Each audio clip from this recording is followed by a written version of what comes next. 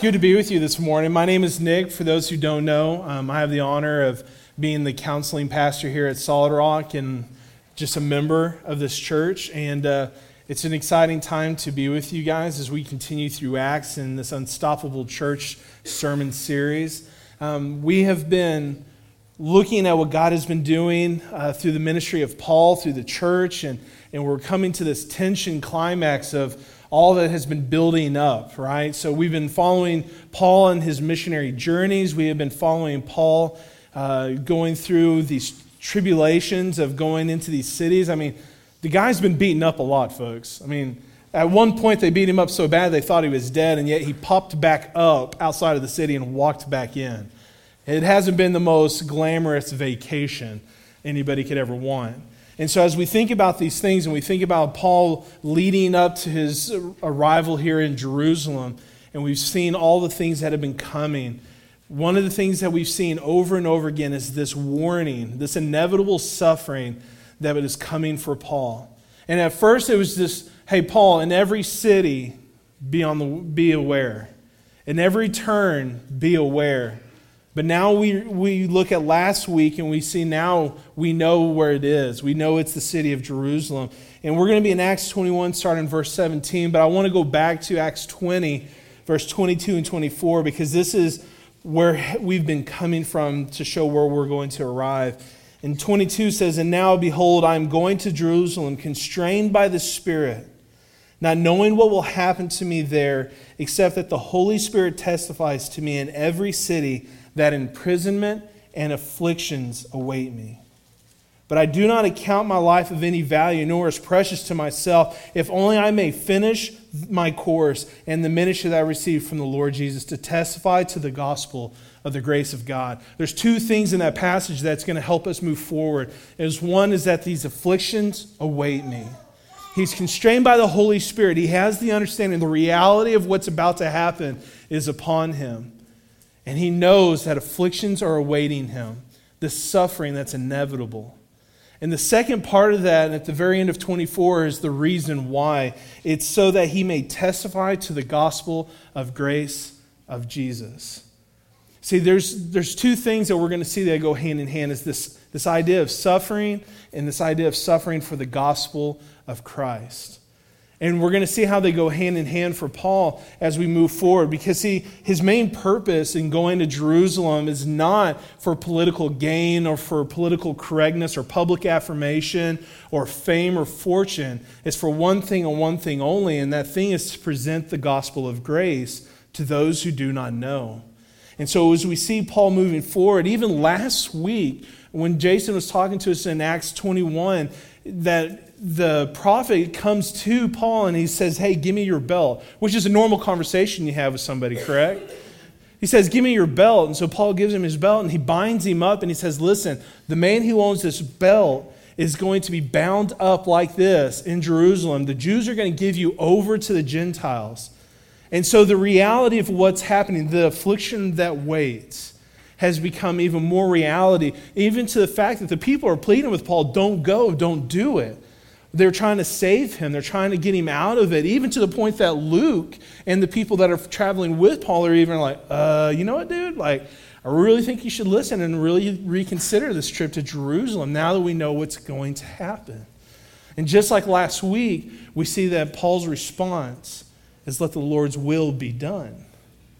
So we see the affliction. We see his calling to preach the gospel, yet the overarching cry of his heart is, "Let the Lord's will be done." So as we move forward and we think about those things, it's going to help us understand what is happening in this narrative in chapter 21, starting in verse 17. So here we go. It's verse 17. "When we had come to Jerusalem, the brothers received us gladly. On the following day, Paul went in with us to James, and all the elders were present. After greeting them, he related one by one the things that God had done among the Gentiles through his ministry. And when they had heard it, they glorified God." See, Paul had this common thing where wherever he went, he testified to what God had been doing.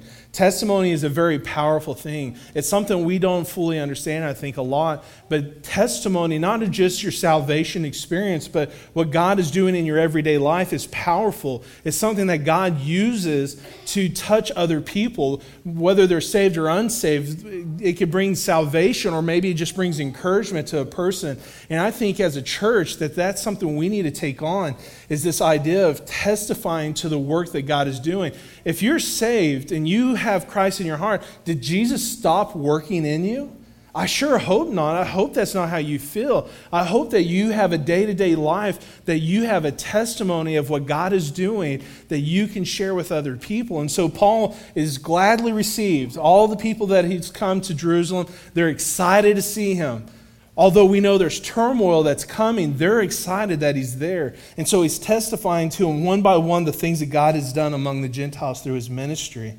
So when they heard it and they glorified God, they said to him, "You see, brother, how many thousands there are among the Jews of those who have believed. They are all zealous for the law, and they have been told that you teach all the Jews who are among the Gentiles to forsake Moses, telling them not to circumcise their children or walk according to our customs. What then is to be done? They will certainly hear that you have come." Again, people are fearing for Paul. They recognize this tension and this affliction that awaits him.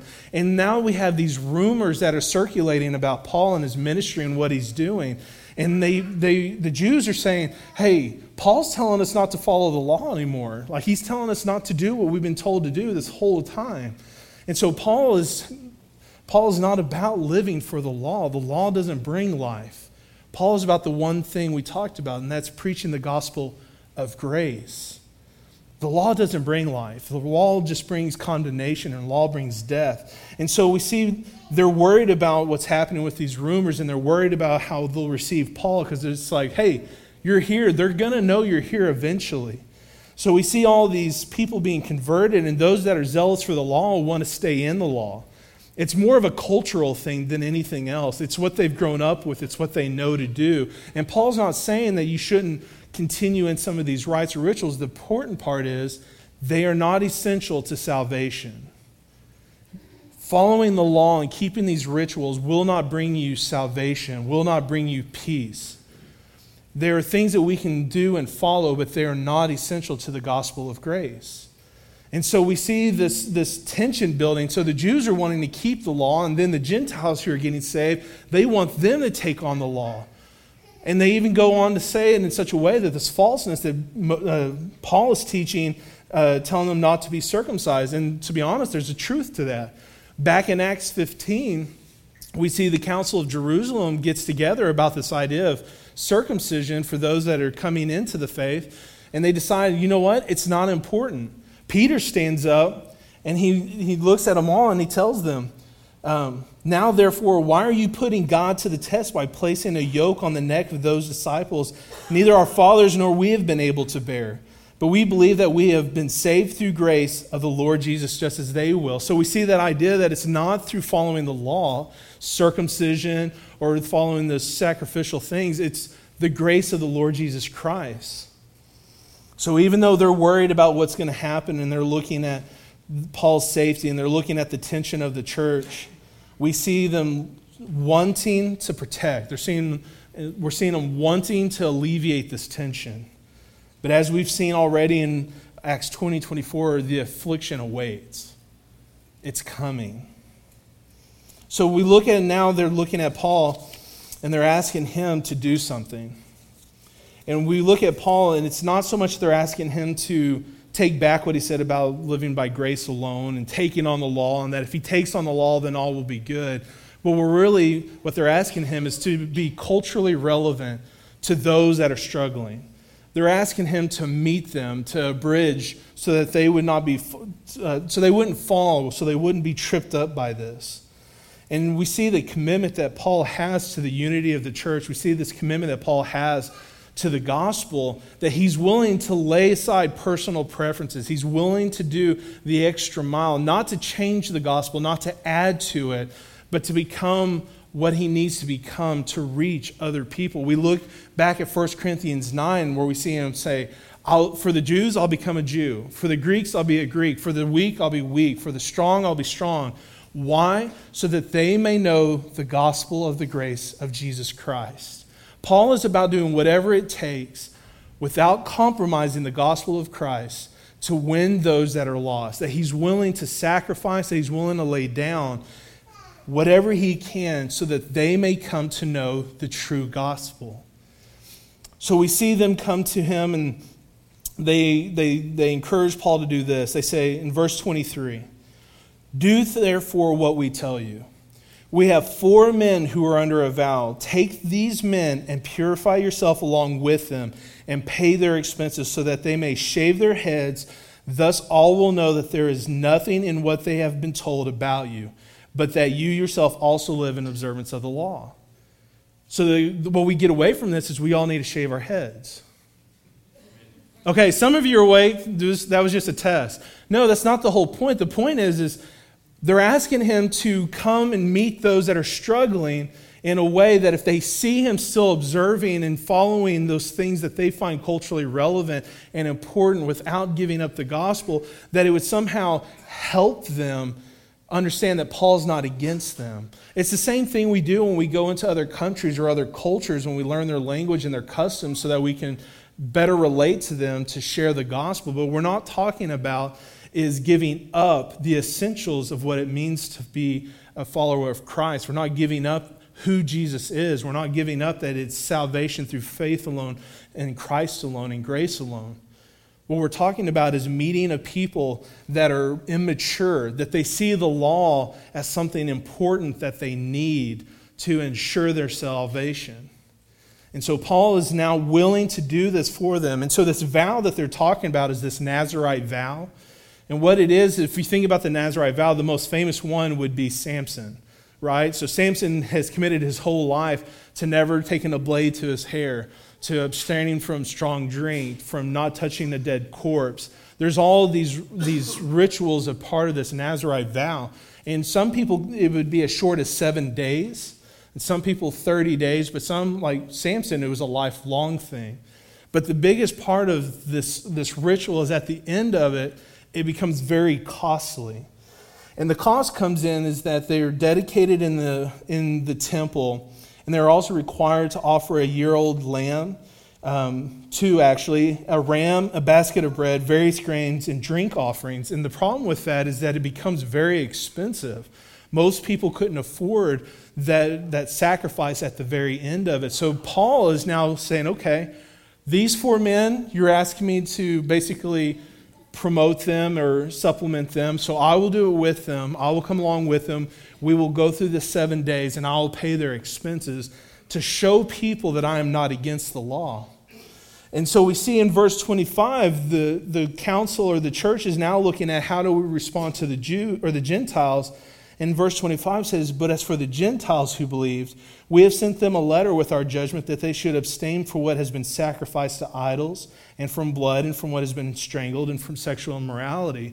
See, the Gentiles came from these pagan relationships with these cults and religions. And so instead of telling them to take on law, like be circumcised and things like that, the church is saying, hey, listen, just separate yourself from those things. Separate yourself from those rituals and those pagan things that you were once a part of. And so by doing that, we now see that they're not trying to add on more like what we looked at in Acts 15 when they were talking about circumcision. Where it's like, hey, listen, we couldn't even do this. Why are we going to ask them to do it as well? So verse 26 is where Paul takes these men. So Paul took the men, and the next day he purified himself along with them and went into the temple, giving notice when the days of purification would be fulfilled and the offering presented for each one of them. When the 7 days were almost completed, the Jews from Asia, specifically this would be Ephesus, seeing him in the temple, stirred up the whole crowd, and they laid hands on him, crying out, "Men of Israel, help.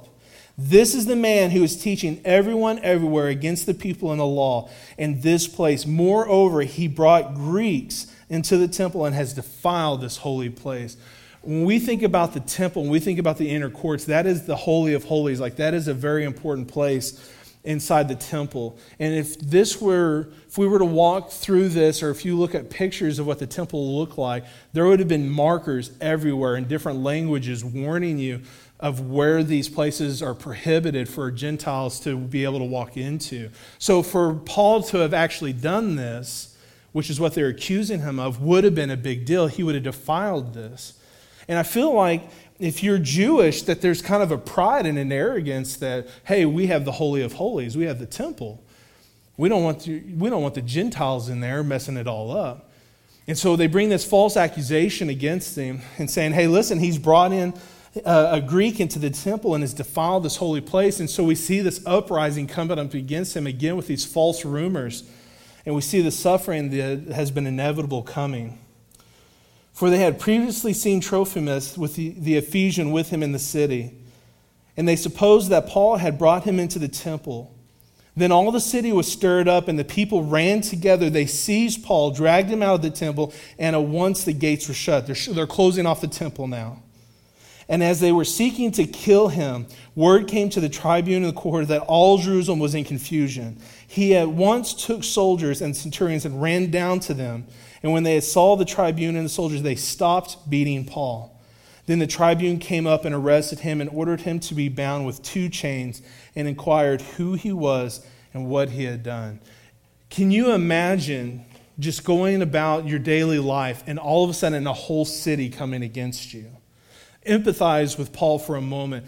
How scary it would be to have thousands of people falsely accuse you and drag you out and begin to beat you for something you did not do.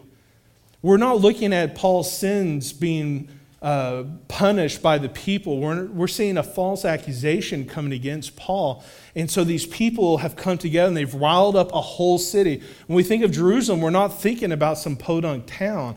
We're talking about a major metropolis. For that whole city to be raised up, that they send centurions to come break it up, almost like martial law. And the kicker that's interesting is they arrest Paul, the one getting beaten up. How does that sound fair? It doesn't sound fair at all. And so we see Paul being beaten up, and here's where the prophecy comes true, as the tribune came up and arrested him and ordered him to be bound with 2 chains. He inquired who he was and what he had done. Some in the crowd were shouting one thing, some another. And as he could not learn the facts because of the uproar, he ordered him to be brought into the barracks. And when he came to the steps, he had actually carried by the soldiers because of the violence of the crowd. For the mob of people followed, crying, "Away with him." Do we not see kind of a parallel when Christ was taken? And they brought him before the mob, and they gave him the choice of Barabbas or Christ. And they said, "Away with him. Crucify him. We don't want him. Give us the murderer. Crucify him." This crowd following Paul was not, "Take him away." They were saying, "Kill him." They're saying, "We don't want him." And so we see this verity of what has come to take place, of this affliction that await has now arrived. And I'll be honest with you, if I'm Paul, there's a lot going through my mind right now, because there's so many things that Paul has gone through in his ministries. Like I said, he's been imprisoned, he's been beaten, he's been run out of cities, he's tired, I assume, from all the traveling. He's given his life to the Lord. I think in my weakness that there would be a little element of me saying, "Why do I deserve this? Did I not do what you asked of me, Lord? Like, have I not already paid enough? Am I not good enough that I should be spared this pain to have thousands of people attack me and drag me out?" And not only that, the victim being arrested and being hauled off as the crowd scream out, "Kill him." In my flesh, I think I would struggle a lot with saying, "Where are you, Lord?" But we see here with Paul is that even back in verse 22 and 24 of chapter 20, he said, "I consider my life not of anything of value." See, Paul wasn't wrapped up with the things here on earth. Paul was looking beyond these things. This was not Paul's sins. This was the sins of other people. causing suffering. See, sin and suffering go hand in hand, right? Whether it's your sin that causes suffering for you and others, or somebody else's sin that causes suffering for you and others, or it's the general sin of the fallen nature of Adam that we live in a fallen world, that there is suffering. In our American Western ideology, suffering doesn't have a good place. To be honest, we look at this idea of when suffering arises, we must do everything possible to get away from it. Think about how we market things and why we buy certain things. Like, riding lawnmower is awesome because push mowing is awful, right? It's hot. We freak out when the AC doesn't work in our cars. And then the worst one is when the window then won't work. We think we're being persecuted. There's this idea and this philosophy of hedonism, which is we must seek after pleasure and we must seek after good things, and we must avoid suffering or dislike of any kind at any cost. And there's a problem with that view of life, is then it messes up the gospel. It really distorts what is really true. And we probably aren't familiar with this word of hedonism, but it's the American dream, really. I want to be paid more and work less, retire early, vacation, build a nice house, somebody else mows my yard. So we look at this American dream, but it's contrary to what God has for us. Because what we see with Paul is that he's not storing up things here on earth. And one of the reasons hedonism or this American dream doesn't work is because Jesus tells us in John 16 that I have said these things to you that in me you may have peace. In the world you'll have tribulations, but take heart, I've overcome the world. Basically what he's saying is you're going to face suffering. You're going to face afflictions and opposition, whether from your sin, somebody else's sin, or just the fallen world. But he says, but have peace and know, take these words, I have overcome the world, that even in the midst of suffering, you may have peace. Even in the midst of suffering, my will and my purpose is being worked out, that we do not have to worry or be concerned about these things.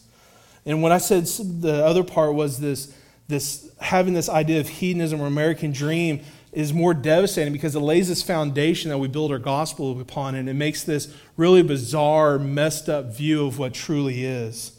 Consider when the psalmist writes in 119, or Psalms 119, and specifically in verse 67, it says, before I was afflicted, I went astray, but now I keep your word. It is good for me that I was afflicted, that I might learn your statutes. Verse 75 says, I know, O Lord, that your rules are righteous, but that in faithfulness you have afflicted me. See, God uses this tension. He uses this suffering. He uses this affliction for a good purpose. You see, when we take that first point of moving beyond having this American dream, or when we really hold on to that, the suffering in the Bible typically points us to a person, at least the believers. The believers are being redeemed from all suffering as they learn to reset and be transformed by the power offered in the gospel. And the central person is always going to be Christ. Salvation is not found in things like self-righteousness or law, because, to be honest, the self-righteousness and the law is what rose up the mob against Paul that day. Self-righteousness and law is what rose up the people against Christ that day. We can't fully understand what truly is when our focus is on what is on this earth. What is important is what Paul points to us in Colossians 3. Paul captures a proper worldview of living for Christ in a fallen world when he writes, if then you have been raised with Christ, seek the things that are above where Christ is. Seated at the right hand of God, set your minds on things that are above, not on the things that are on earth. For you have died, and your life is hidden with Christ in God. When Christ, who is your life, appears, then you will also appear with him in glory. As we wrap up and close and the band comes up here, let's think about this idea that it's not about these things that are on earth. It's about the things that are above. Throughout Scripture, we're reminded constantly of Ecclesiastes that everything under the sun is vanity. It doesn't matter, there's nothing new, there's nothing special. It is all vanity. And what we finally get to is when he says we need to get over the sun, the things that are above, the things that are not of this world. We look at the Gospels when it says, do not store up for yourselves treasures on earth. Why? Because that's where rust and moths steal and destroy. When we look at this idea of the gospel takes us above what is here on earth, the suffering. The gospel takes us to what's important, what truly is. And for those who've been raised with Christ, those who have shown and exhibited a saving faith in Christ, those of us that must live in a reference to things that are above and not things that are here on earth. When the things on earth begin to take precedent, as a person approaches his or her suffering this way, then Christian existence as it is intended begins to disintegrate into something else. We get wrapped up in this fallen world, and it blinds us to the things of God when we are not looking at things that are above, which is Christ. See, the suffering of Paul didn't come because of something he did. It was something that was inevitably going to happen because God has been working in suffering from the very beginning. When we look at the church, when it first started in Jerusalem, he used persecution to spread the gospel, to move it out into the other parts. We look at all those scriptural references of the circumcision. We look at Paul and what he's wanting to do and his main purpose. It's the gospel of the grace of God, and that is his only desire. But God uses suffering to promote his will, to have his church be healthy and move forward. If we're going to be a church that's unstoppable, if we are going to be a people that are on a mission, then we need to be a people who are willing to suffer for the gospel. Now, we don't live in a country that we have to fear being imprisoned or being put in jail for living out our faith. But God is calling all of us to walk through some sort of suffering. Maybe it's a personal preference. Maybe it's someone else's sin. Maybe it's your sin. But God has a purpose. And his purpose is for you to know and be driven to the person of Christ. And that is the gospel. One of the things that Paul really helps us with is that what truly is a God who is faithful to complete his perfect work in all things. We see that in Romans 8. That in all things he's going to do his will, even in suffering. And all Paul could respond to, if you look at Romans 8:31, is if God be for us, who can be against us? Let's be a church that looks above and not a church that's looking at the things of this earth. As Jason begins to lead us and we come into a time of response, if you've never experienced or known what the true gospel is, we would love to meet with you and talk with you about that. We have prayer partners at the back who would love to pray with you and explain what it means to have a relationship with Christ.